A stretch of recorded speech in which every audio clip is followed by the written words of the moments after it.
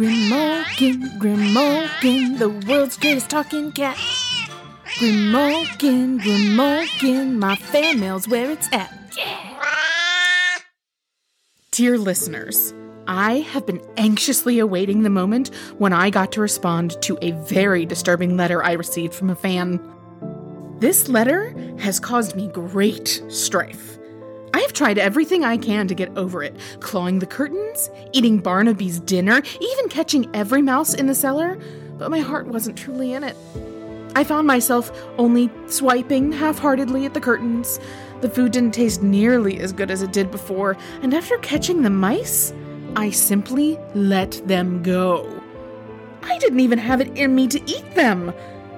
I hope you're not doing anything important while listening to this episode, because I must warn you that what I'm about to read may cause you to suddenly burst into tears or break everything you own. Prepare yourself. Hey, Grimalkin.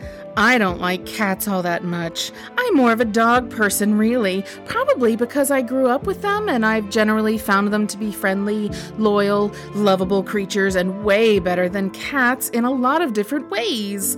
So, can you please pass along my best wishes to Barnaby? Preesh, Little Mikey in Winston-Salem. Oh, listeners. Little Mikey here has sent a missile straight to my heart. Let me tell you something, Little Mikey. I think your parents did a great disservice by only having dogs around you as a child.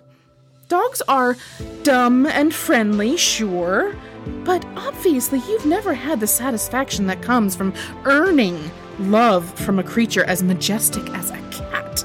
Cats are just as lovable and loyal, but we are also terrified of vulnerability.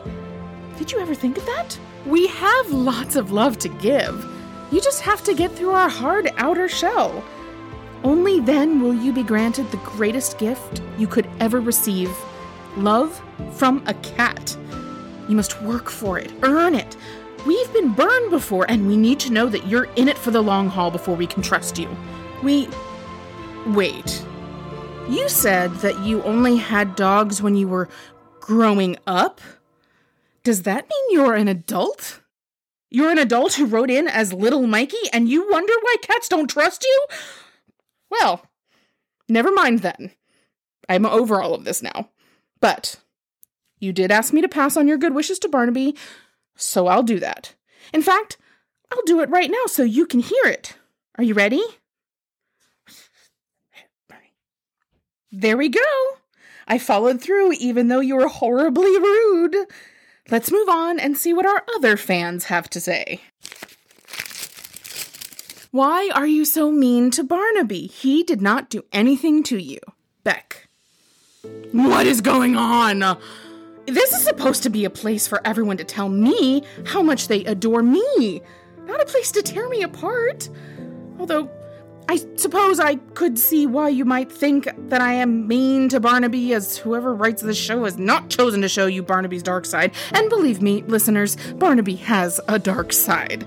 He loves to torture me. His very favorite thing to do is to get out a huge book and read to me. He just loves to tell me facts. He doesn't care if I'm napping or if I'm laying plans to take over the world in my head. Oh no, he's all, Grimalkin, did you know that turkeys were once worshipped like gods? Without even asking if I want to know. He's very annoying to live with, and I've had to do it for hundreds of years. He's always trying to make me look bad in front of Mamichka and the children, always calling out my faults without admitting his own. Everyone thinks he's perfect, but listeners, I know something about him that would shock you to your very core. Something that would make you question if you even know Barnaby at all. But alas, I can't tell you. My loyalty and deep dedication to other people's secrets simply won't allow me to turn you against Barnaby no matter how much I want to. I'm just too good for this world. If anyone else is worried about how I treat Barnaby, I want you to think about someone you live with. A sibling, perhaps. Or really anyone that you must speak with almost every single day. I bet you've done or said some things to that person that you're not proud of. It happens to all of us. When we're forced to spend a lot of time with someone, then every now and then you're going to fight. It's just the nature of the world. So I eat a bit of his dinner or hide a few of his books. It's about keeping myself sane.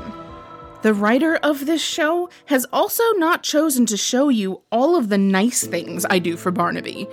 Like, I always thank him for making food when I remember, and I bring him mice as gifts when he's sleeping, and I always warm up his chair for him even though he accuses me of stealing his seat. He has never once thanked me for any of those things. I suppose that's just my burden, to only do for others without expecting much in return. Let me see if I have any more letters. Surely there's something in here that will cheer me up. Dear Grimalkin, what does it mean when a cat purrs? We love the podcast, Laura. Well now, thank you, Laura, for not attacking my character and for writing such a thoughtful question. Who better to ask about purring than a cat?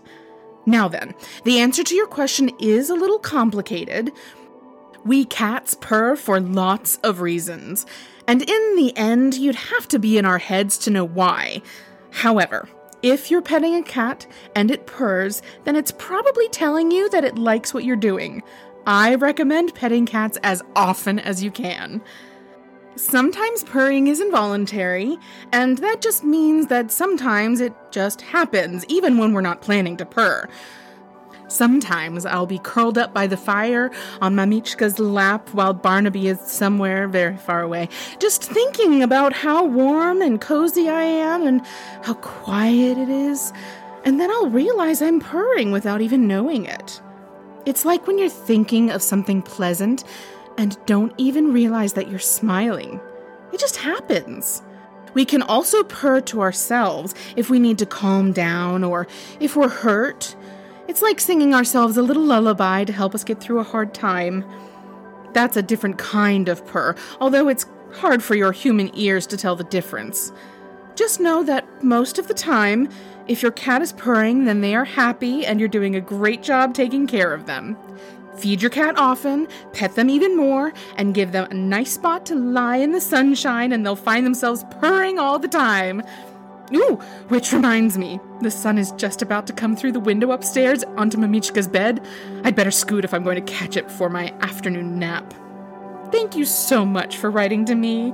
Let's keep the letters a little more positive next time, okay? I can't believe that we have so many dog fans listening to this show.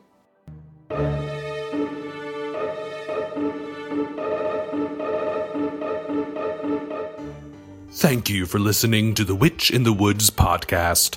Please rate, review, and subscribe, and follow us on social media at The Witch in the Woods Pod. If you would like Grimalkin to read your mail on air, email it to grimalkinthegreat@gmail.com. That's GRIMALKIN thegreat@gmail.com. The Witch in the Woods podcast is a Zombie Burrito production and was created, written, and executive produced by Becky McLaughlin. Grimalkin is voiced by Caitlin Stafford. Thank you for listening, and a huge thank you to our Patreon subscribers, Billy and Lynn Hill, Rob Taylor, Sarah Bowers, Kristen Machado, and Amanda Wills. We are so grateful for your support. Until next time.